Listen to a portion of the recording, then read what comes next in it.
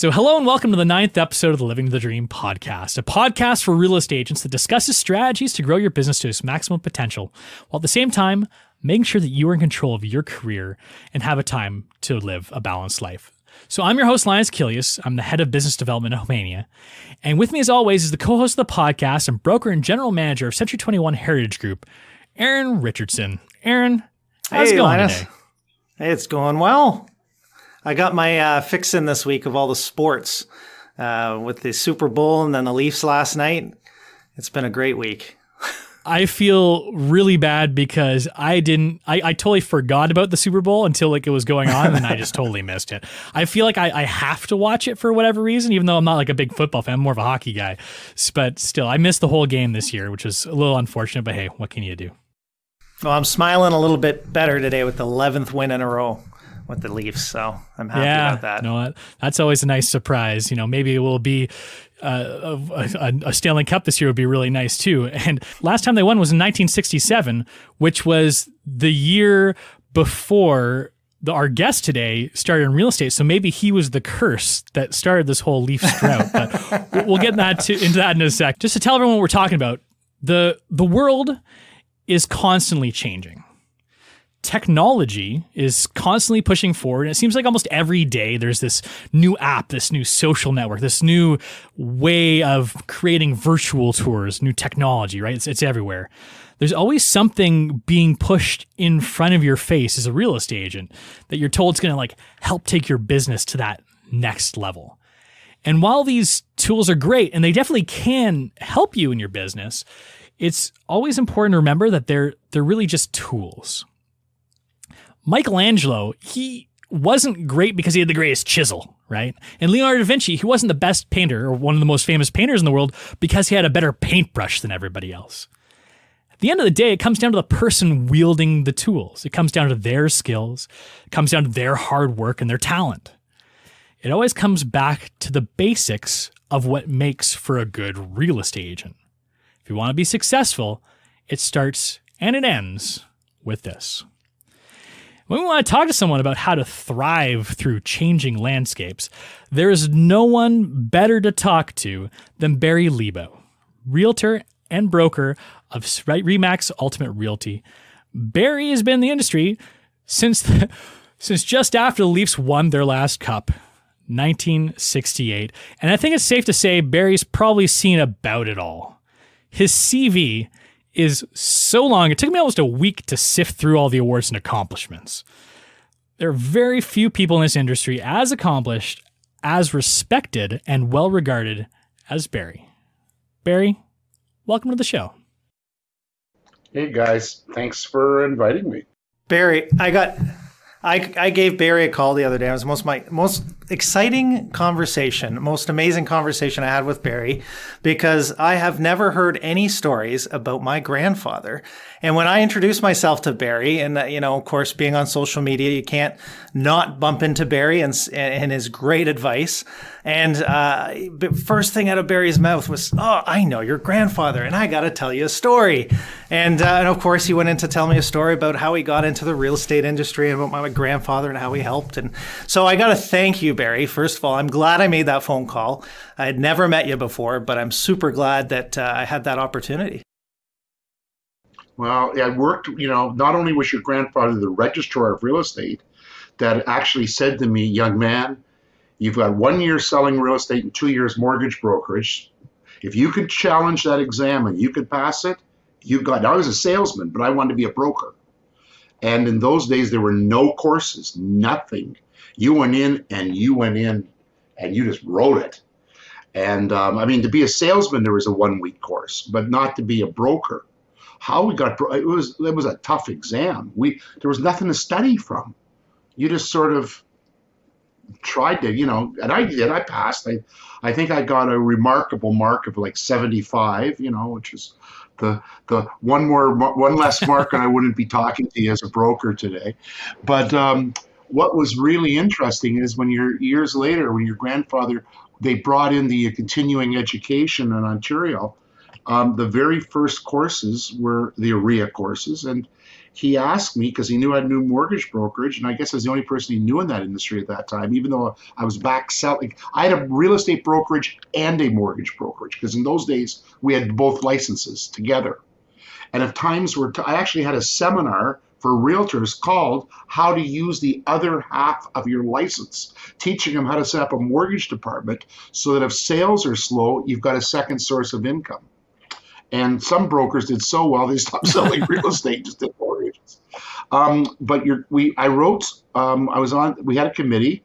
I did everything but the CMHC part, and I wrote a course called Principles of Mortgage Financing, and I was 26, I think.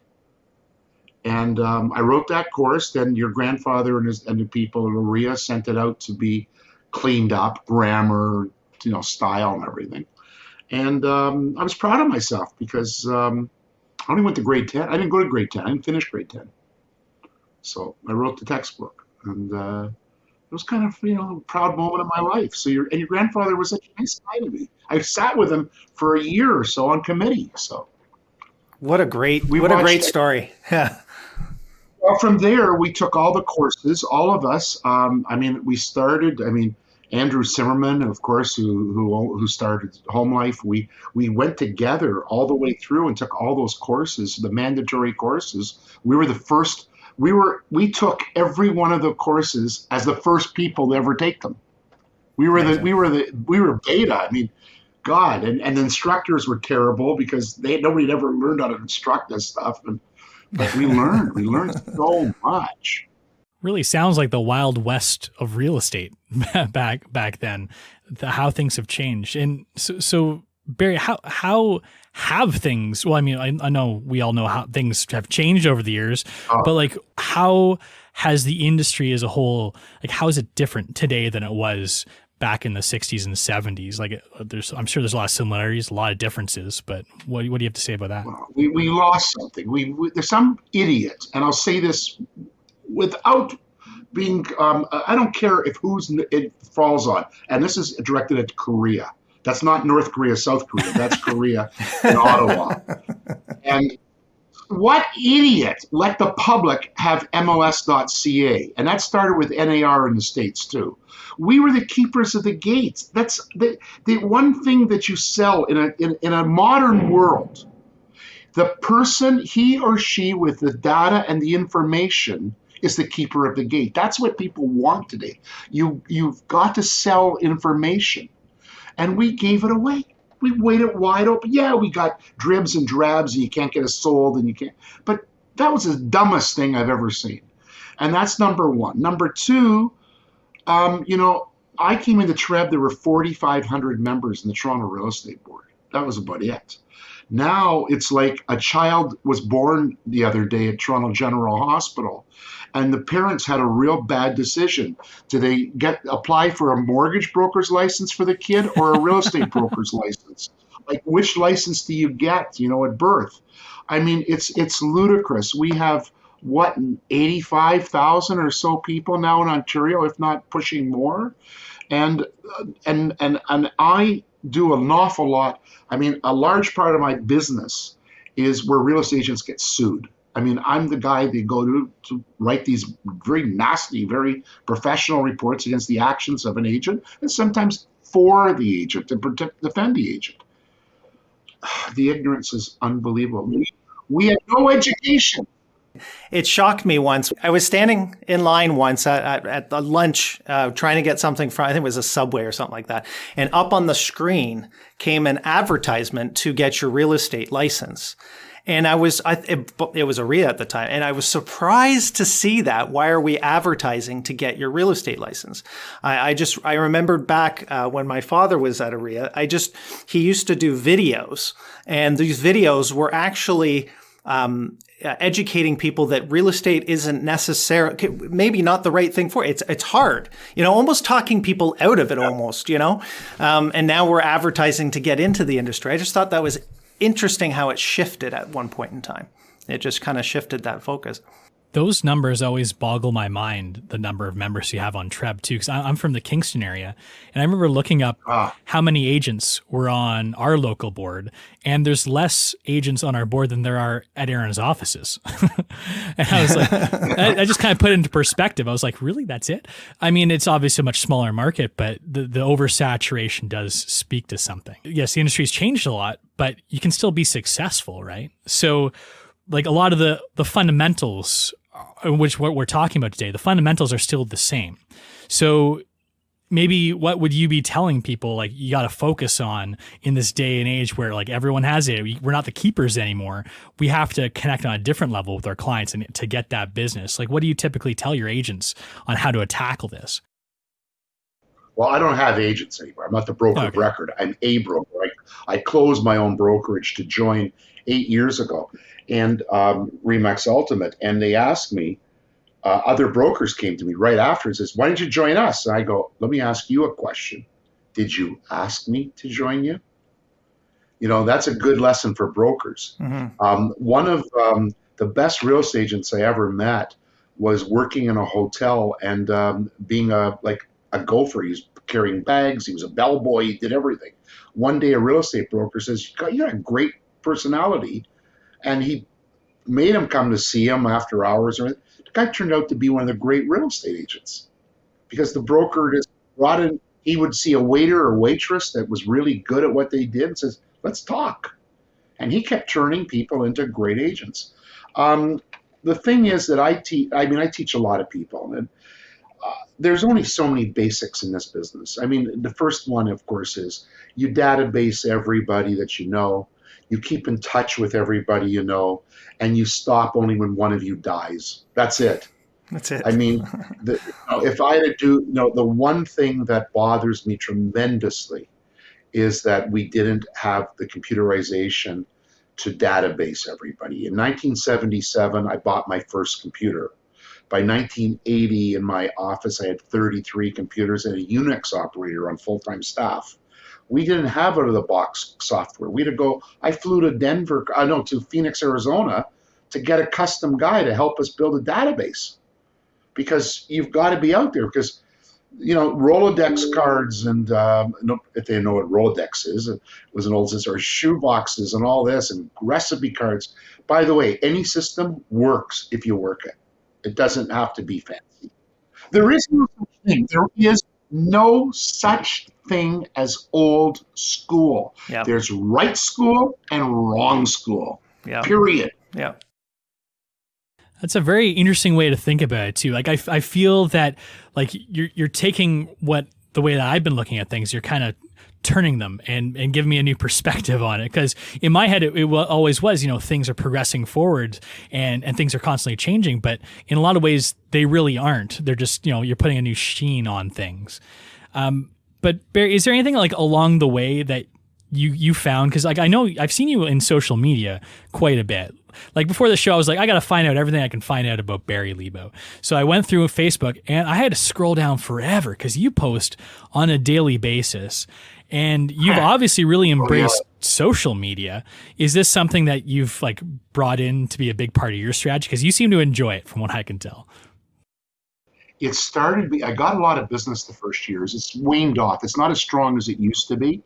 My litigation part of the business, it really comes in strong because I'm the authority on that stuff. And it's just, I joke around. I go, ask me why I'm number one.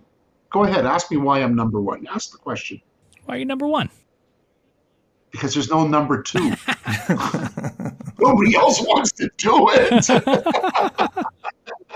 So it's not an ego thing. It's just a reality thing.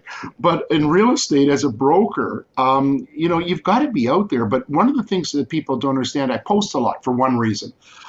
When I'm not focused on my real estate brokerage business, I'm doing reports for lawyers. They're extensive. They're 85 to 100-page reports. There are cases in law. I'm dealing with names, and especially within the ethnic community, these names I have to write them all out, print them nicely because I'm using them over and over. And it's so intense that after 15, 20 minutes, I look at my second screen, which is open, and I get into Facebook to get a breath of fresh air, then go back to work again. And that's how I work. I need a break. I don't smoke. I don't drink. I go to Facebook for a break, But social media is good. It's fun. There's no question that I'd say the lady in my life and we've made tremendous friendships out of it because we go out to find people. I took 11 days to leave Toronto to go to Miami. 11 days. You're going to say, what kind of car was he driving?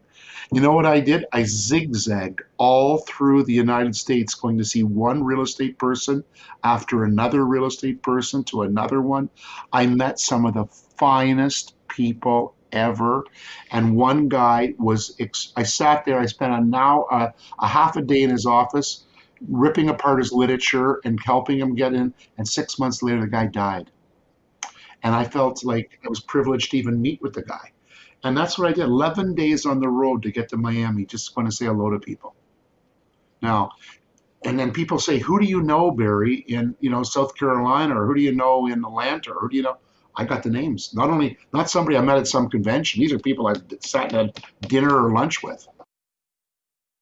From what I've seen of your social media too, it seems like you have personal connections with almost everybody. You put up a post and people are talking and you're like, oh yeah, like this guy, that guy. And like, it's like all of them are your friends and close, like, they're really close to you. And I'm not sure if like you necessarily even know all these people like up close and personal, but it definitely seems like you've made all those contacts and you've really thrived in making this large, I guess social network is the best way to call it, but this network of people. Social network's very important. Of the 5,000 people that I'm connected with, I would say I know between 2,500 to 3,000 on a personal basis.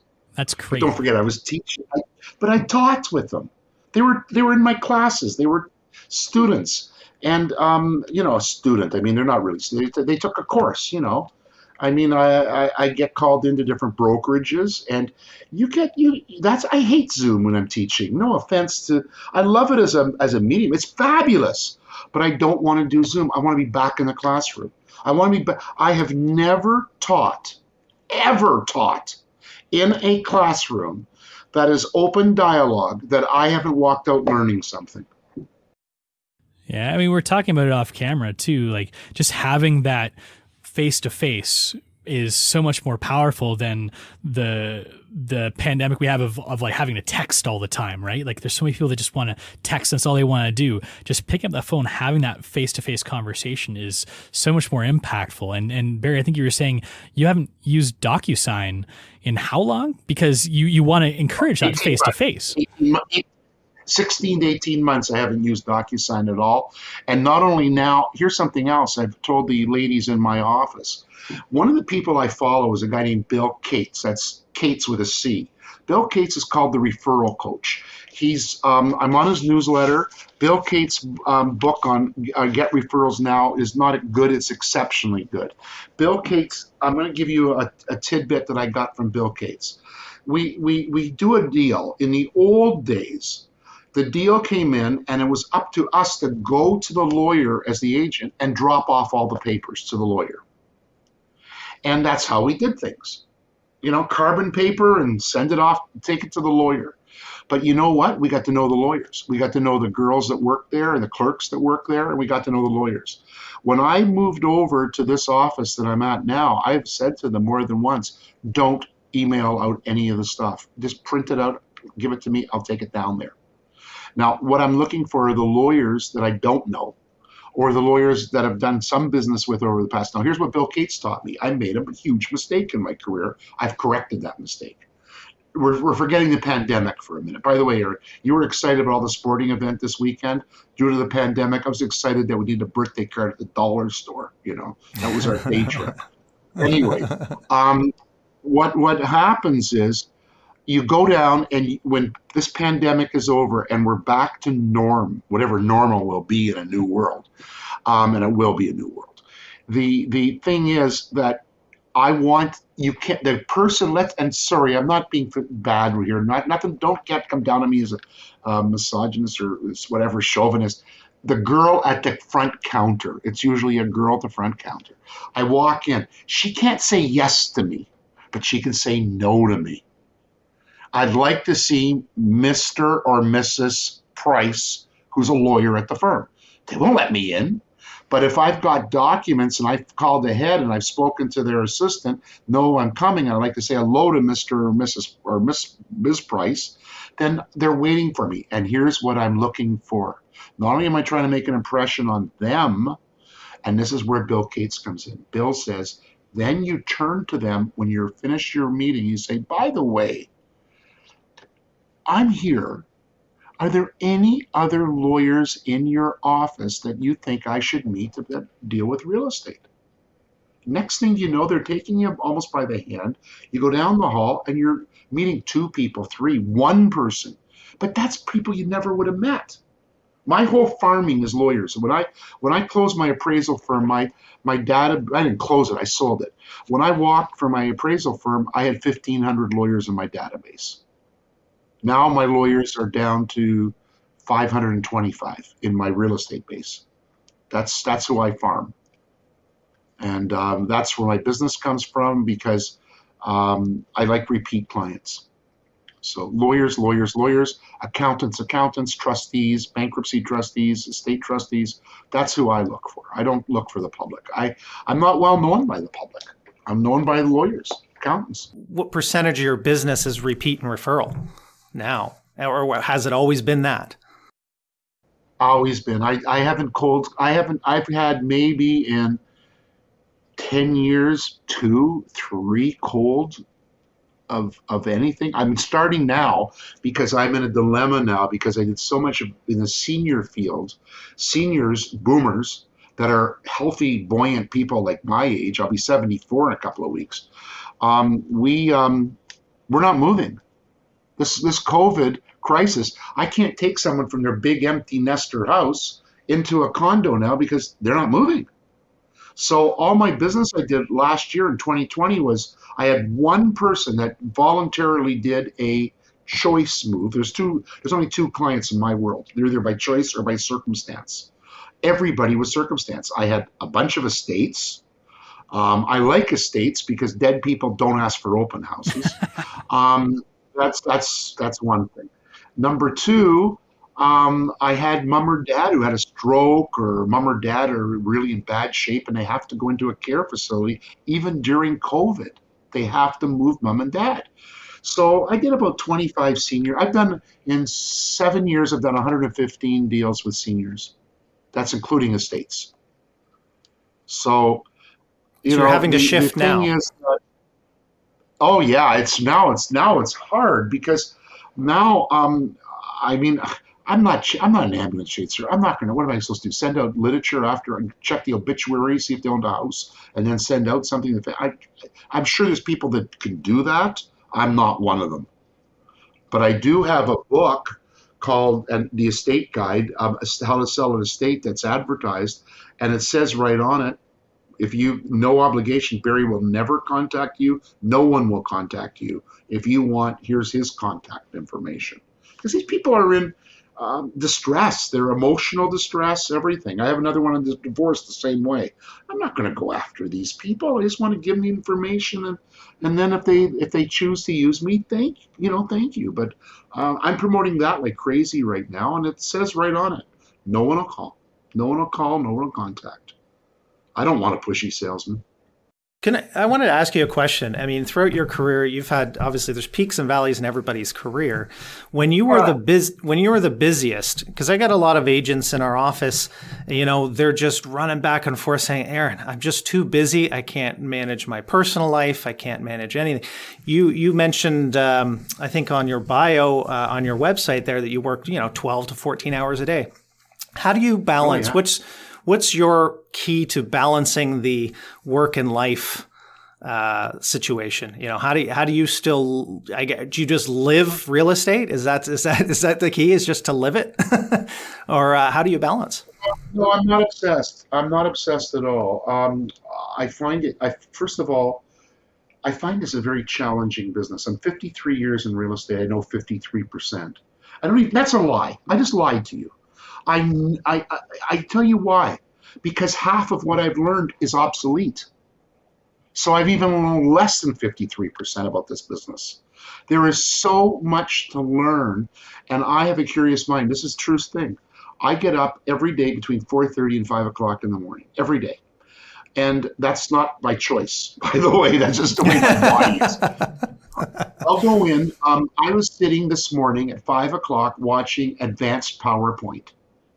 I learn and I take real estate classes and I look at stuff. So I'm learning. And then I go back, I get another hour's sleep and that's my day. There was a balance. So I had a father who was probably one of the greatest master salesmen of all. My father was not the greatest father, not abusive or anything like that. My dad ate and breathed everything about his real estate industry. He was a mortgage broker by profession, but a developer and everything. He had no time for me. He had no time to be a father. But as I got older, he was a mentor because now I'm in the same field and we can talk to each other. My kids aren't to have anything to do with real estate. The true story, this is a sad story in a way. When my son got married I don't even know what anniversary they got coming up. She shows you where I am. We're sitting there and my son is making a speech. He's talking to his mother. Then he's going to make a shot about me. And, a little fun, a little jibe. And he says like this, my sister and I were the two luckiest kids in all of Toronto because we got to wait up every night till 11 o'clock for our father to come home. What kind of epitaph is that? Now, what I did was I recognized what was happening. The kids were 12 and 13. I bought a Class B, that's not the giant one, the smaller one, motorhome. And during the week, I actually used it as a mobile office. And on weekends, we planned where we were going as a family. And real estate shut down completely. And I had a car phone in there. And it's still, I rarely took calls. You have to shut it off. And if you don't, you yourself, or I don't care if you're single and listening to this, you're going to burn out. You've got to give yourself a mind bath. You've got to find some outlets. And whatever it takes to get an outlet, you've got to do it. And the business, my girlfriend, who's only 8-9 years in real estate, she's done extraordinarily well. She can't believe we go on vacation. We used to go on vacations. Now it's dollar store. But whenever we traveled, I wouldn't talk real estate. I don't talk real estate when I'm away from the business. I'm out there. We're in Prague, Czech Republic or something. I'm into tell me when this building was built and what's the history. I don't care about the real estate or whatever. I want to know the history and where I am and what I'm doing. Don't put me on a beach, by the way. The first time my secretary and my wife at the time put me on a beach, they got together and conspired. I was 7 years, and I had a Century 21 franchise then. I was one of the first. And they put me on a beach down in the Bahamas, and I'm sitting there, and I'm on the beach, and she said to my wife, this is fun. Now, what do we do? She says, well, you lie here. I go, no. What do we do? Well, you enjoy this. I go, oh. 10 minutes later, now what do I do? Well, okay, there's a boat out there. But there's a boat close to shore. Why don't you swim around the boat? Okay, I go swim around. I swim around the boat. Then what? Now I come back. Now I dry out. Now what are you going to do? Then I found out the casino opened at that time. They weren't 24 hours. Oh, it's 11. The casino opens in an hour. I'll be dressed. I'll see you. You enjoy the beach. I'll see you. I'll do what I want to do. And that was it. You don't put this kid on a beach. Not even close. Not going to happen. I'm right there with you, Barry. I've never been one for just lying about on the beach too. I feel like I've got bake it. I'm more relaxed when I'm doing something, right? Like I like to do activities and sports. I mean, the beach is fun because you can play beach volleyball or whatever. But just lying there, I couldn't do that for too long. No, and there's bicycles. Go get a bike and go and see. And I'm an explorer. I mean, one of the great pleasures I've ever had of being solo in the Everglades with a kayak. And I'm going through in these these tunnels. I look like a Tarzan movie, and I'm enjoying, and everything's great. And all of a sudden I go, do snakes drop from the vines? And what about those big black spiders? And all of a sudden I started making like a motorboat, like I'm moving pretty fast. But I love that stuff. Like, but to put me just lying around, ugh. But the idea that real estate, like we'll go, here's something. My ex-wife and my girlfriend find I have a very rude habit. The Canadians in general will say, we'll go to someone's house, people we've never been, first time we go to someone's house. And what does every Canadian host say to you? Would you like to see my home? And you know what? I go, no, I don't want to see your home. I'm not interested in your home. I've appraised some of the finest homes in Canada. I'm not interested in your home. Let me ask you, when you're in the houses, do you turn on and off other people's lights? Because I find myself, when I go into a house, just turning on, I say, I'm sorry, it's a habit. You can turn your own light on. Oh, that's cute. No, I really stay out, and they start asking me questions about. I go, I'm not here to be rosy. I'm your friend. We're here for a friendly thing. I shut it off, guys. You got to shut it off, and you got to be. Advice. You know what's interesting? When I was growing up in the 50s and 60s, I'm a small town boy. I grew up in Guelph when it was only 35,000 population. Now it's like 135,000. And we were hicks. I mean, there was no 401. We were not connected well. Took a big trip to come to Toronto, where all my family was. And you know what? When I was growing up, you never saw a parent in the stands. No parent came out to watch his kid play baseball, hockey, soccer, football. I never saw my parents they never saw me play anything. I think my dad saw me skate once because the coach was our neighbor across the road. And he'd played former NHL, played for, I think he played for Chicago. I can't remember now. But so, nobody came. Now parents are the way parents are involved. Oh my God, guys, also let them get a life. I mean, screaming and yelling and ranting and raving. I grew up with a golf father. My father was a golf fanatic. Well, he's a salesman, so he had to golf. I mean, if he's a salesman. Well, we were living in Guelph. There wasn't much to do, and he went to a guy, and he said to the only pro in town, would you teach me how to golf? And within 5 years, he was better than the pro. And that pro was Andy Bathgate, Hockey Hall of Fame, captain of the New York Rangers, was on the Stanley Cup team with Toronto when they won the Stanley Cup. And Andy was a close personal friend of the family because we were all Guelph people. And I said to Andy years later, Dad was already in his 80s, and my dad was golfing at the National, which is one of the greatest golf clubs in the country, into his late 70s and shooting his age. And I said one day, well, Andy, why did my father not turn pro? He was good enough. And he goes, because it was like a business to him. He was too obsessed, too focused, too on it. And I think that's why I didn't like golf enough, because I enjoyed the game and I didn't take it seriously enough. It was never something I was really into heavy. And yet I got friends, they treat golf like it is that obsessive business. They become obsessed with it. You can't get obsessed with anything, guys. I got another question for you, Barry. Just kind of the flip side. We're talking about like how to turn it off when you're busy.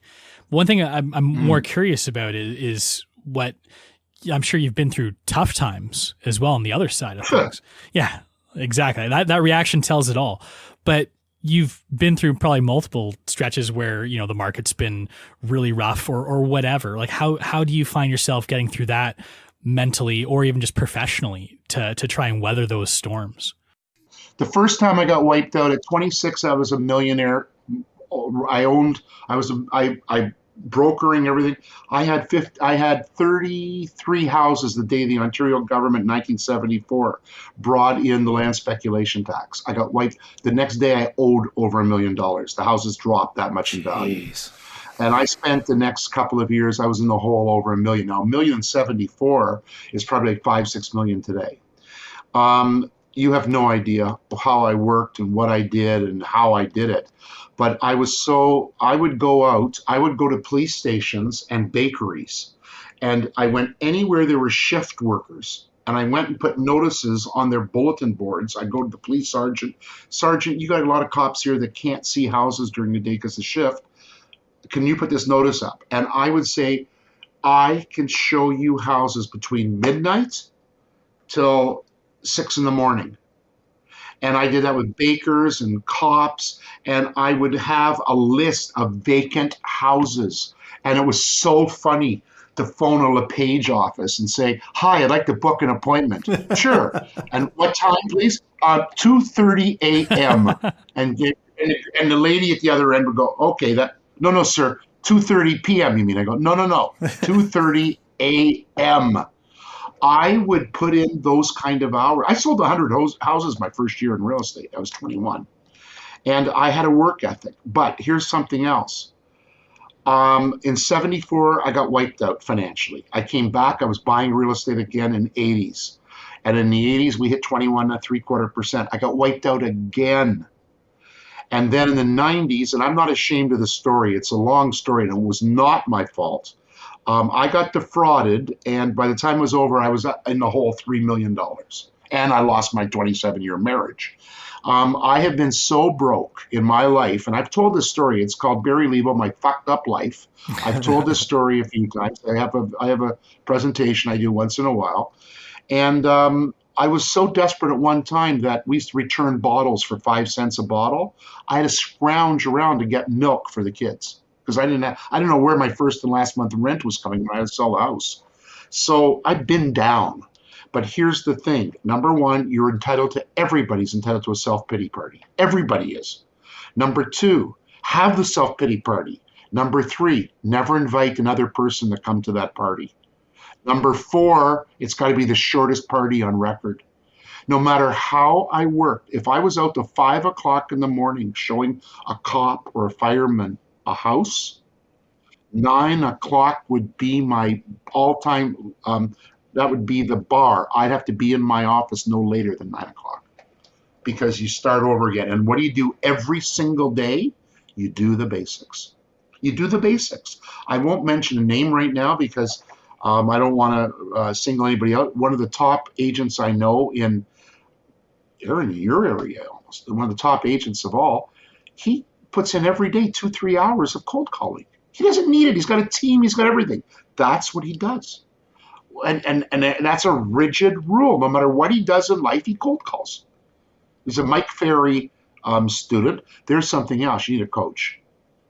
You need a coach. Most people do, because why do people fail? Here's something. Aaron, you know this as a broker. As a broker, it's like an adult daycare center, but that's another story. You wonder sometimes, why do people fail in real estate? Like, really, you sit back and you go, why do they fail? And there's so many reasons for it, but the number one reason, they don't become a student of this business. You've got to be a student of this business. You can't learn enough. You've got to mentor. That's why these new virtual offices, I can't even grasp why anybody would belong to one. You want the camaraderie. You need to break bread. You've got to hear the stories. You've got to get the advice. You've got to be with people. You can't detach yourself. It's not a business to detach yourself from. We're getting more and more detached. That's bad. Discipline, and a diary. Believe me, I had everything. I mean, I had a car phone in 71. I've had if it's got bells, diodes, and whistles, I buy it. I don't even know how to use it. I could show you right now 3 things on my desk. I have no idea how to use them, but I wanted them. They shine, they light up, they look cute. I put everything I had on my first 2 iPhones. I think this is 5th, 6th iPhone I've had. And I lost it. All of a sudden I woke up and the data was gone. Everything was gone. I am using a day timer 101%. I write down all my ideas. If I don't do something today, I have to do a newsletter. I have 1,000 real estate agents that are outside of Toronto that get a newsletter from me about things, and I want to be their Toronto real estate source. And you know what? I didn't do it on Monday, so it gets striked out and goes into Tuesday. I didn't do it on Tuesday; it goes into Wednesday until I do it. And you go forward and forward. I find you can't write your thoughts down properly on electronic devices. And I've had them. I had a Palm Pilot. I had it all. It's crazy. You're not the first person we've had on the show that's actually said something very similar. I believe it was Lisa Patel, the president of TREB. She was saying it's just so much more powerful to like have a daytimer. You write things down, because if you write it down, you're gonna do it. Whereas like, you know, if it's an electronic, it's not as like, you don't feel like you've accomplished as much when you scratch it off, you know, and move on to the next thing, because it's just virtual. It's not as tangible. So Barry, I've got my calendar's up to date though. I do have my appointments and everything. That you know, I get the notices. That's different. Yeah, obviously there's a balance there. But I do have probably the most important question. I always try and save these for the end. So hopefully you're prepared. Are you prepared for this question, Barry? Sure. I can tell you're a little bit nervous. Okay, so this is a fun one. So let's say we took a time machine. We went back to 1960. There's two cars sitting in front of you, both brand new, fresh off the line. A Daimler SP250 and an Austin Healey 3000. Which one would you take for a spin first? Oh, the Healey. Why is that? I had my Healey for 14 years. That was one day I'm washing my Austin Healey, and my son's girlfriend comes up. She says, "Oh, you're washing the car." I go, "No, I'm not. I'm making love to this car." Amazing. You know, I learned to drive on a Daimler. I learned to drive stick shift on a Daimler. But the Jag was my all-time. My friend, I had a friend of mine who became a classical. Ran off to Spain to study with Segovia. Now, Segovia is the greatest classical guitarist, probably of the 20th century. He was very famous. And my friend studied with him. At 14, he was driving around Toronto in a Jaguar, old Jaguar, no license, no insurance, just a 14-year-old kid driving around. Nobody ever stopped him. And I fell in love with Jaguars. I swore I'd have a Jag. And I've had now 6 of them, I think, 6 or 5 or 6. And I love cars. You know, I don't care where I live. I can live in a basement apartment, but never give me a bad ride. Barry, I can't wait to read your self-biography or autobiography. Can't do it. Can't write it because too many of the women are still married. Well, one day I'm sure we'll get it, and I'll be the first in line to get a copy. I think I'm a certified lesbian. I really do. And I have no idea how that works. But you know what? There's no better place to end off a show than that fantastic comment by Barry Lebow. You've never had someone say that? No, never. No, I've never been caught off guard as I just have been right now. But wow. You know something? The older you get, you just say you don't give a damn anymore. You just let it flow because nothing. You know, I mean. I sat with a seller recently, and I just looked at him. I said, "Geez, this is what we need, another greedy seller." And I'm not greedy. I go, "Yeah, you are. You actually are. This is not the reality." And this is and we got the listing. We sold the property. I say, "Yeah, I." But I'm not afraid. I could never do that when I was a kid. By the way, one other thing for anybody that's listening that's been in real estate a lot of years, you got to mentor other people. Whatever. I do a lot of free education. You know why? Because people gave to me. You have no idea how many people were so extraordinary that went out of their way to give to me. And I got to pay them back because they're all gone now, with the exception of one. One person's still here, but the rest of them, they were unbelievable and just amazing people and such a sense of ethics and just what can I tell you? It means an awful lot, you know. When you give back, it's like you're repaying the people that did it for you. It's important to keep that flow of knowledge continuing, right? Like you don't want the buck to stop with you. You like to pass it along and educate everyone else. There's nothing more satisfying. You can't be a professional unless you pass it on. A professional. I'm not in the real estate business. I'm in the real estate profession. And that's where the problem is. Aaron, I know you're shaking your head yes, because you know you were in the profession of real estate. And that's where the problem is. There's some people that's come into it for the industry. They're carpetbaggers. They're here for the commission. And the commission with me is a byproduct of what I do. I mean, I'm in it for the testimonials. I tell the clients up front, I'm here for one reason and one reason only. I want you to be so happy with me that you're going to give me a testimonial. I said, that's my whole purpose here, is to get a testimonial, make you happy. And that's all I shoot for. Some people won't. You can do a great job. They just don't give testimonials. But Well, I think you've unintentionally sold me. I almost want you to be my next agent, Barry. Sorry, Aaron, you've been bumped down the list a little bit. I may charge more than you. That's all. That's all right. I feel like it'll be worth every single penny. Yeah, I don't have to cut.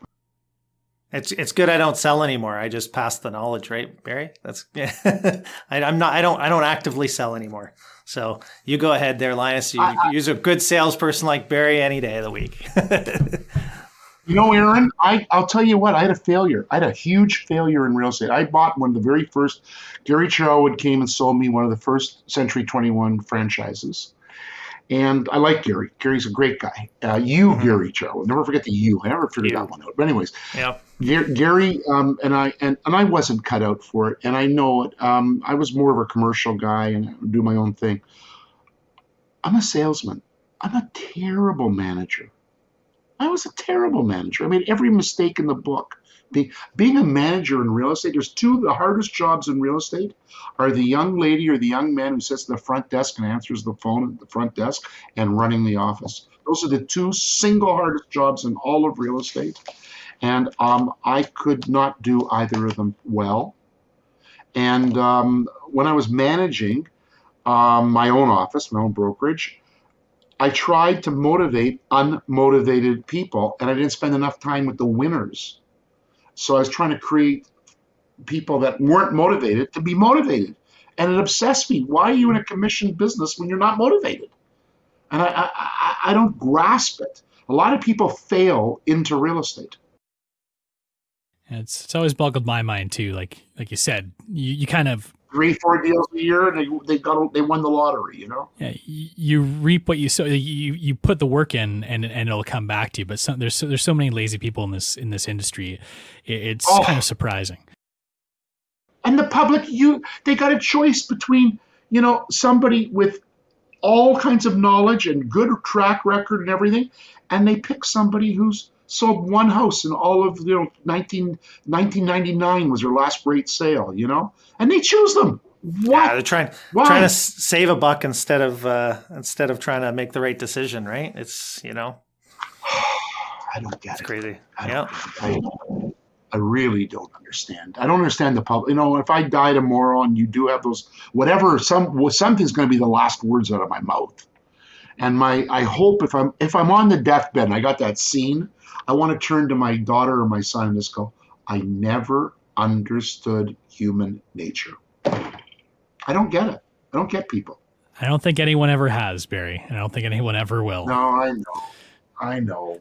But I wish I could. Barry, I think we're going to start wrapping up the show. I feel like we could literally sit here and talk forever. So unfortunately, I'm going to cut it a little bit short here. But for all those listening and all those watching, thank you so much. If you like the show, subscribe to our show. You can do it pretty much wherever you find podcasts online. Please don't forget to leave us a 5-star review if you like what you saw or like what you heard on those sites, because it really does help. You can check out our website, livingthedream.show, where you can find and you can check out and listen to all of our shows, or you can also head over to our YouTube channel at youtube.livingthedream.show to watch our podcast video streams on demand. If you'd like to get in touch with us, we'd love to hear from you. You can email us anytime at podcast@livingthedream.show. Thanks again, Barry. Thanks, Aaron. Everyone, thanks for watching and thanks for listening. Have a great week. Have a great pandemic, folks.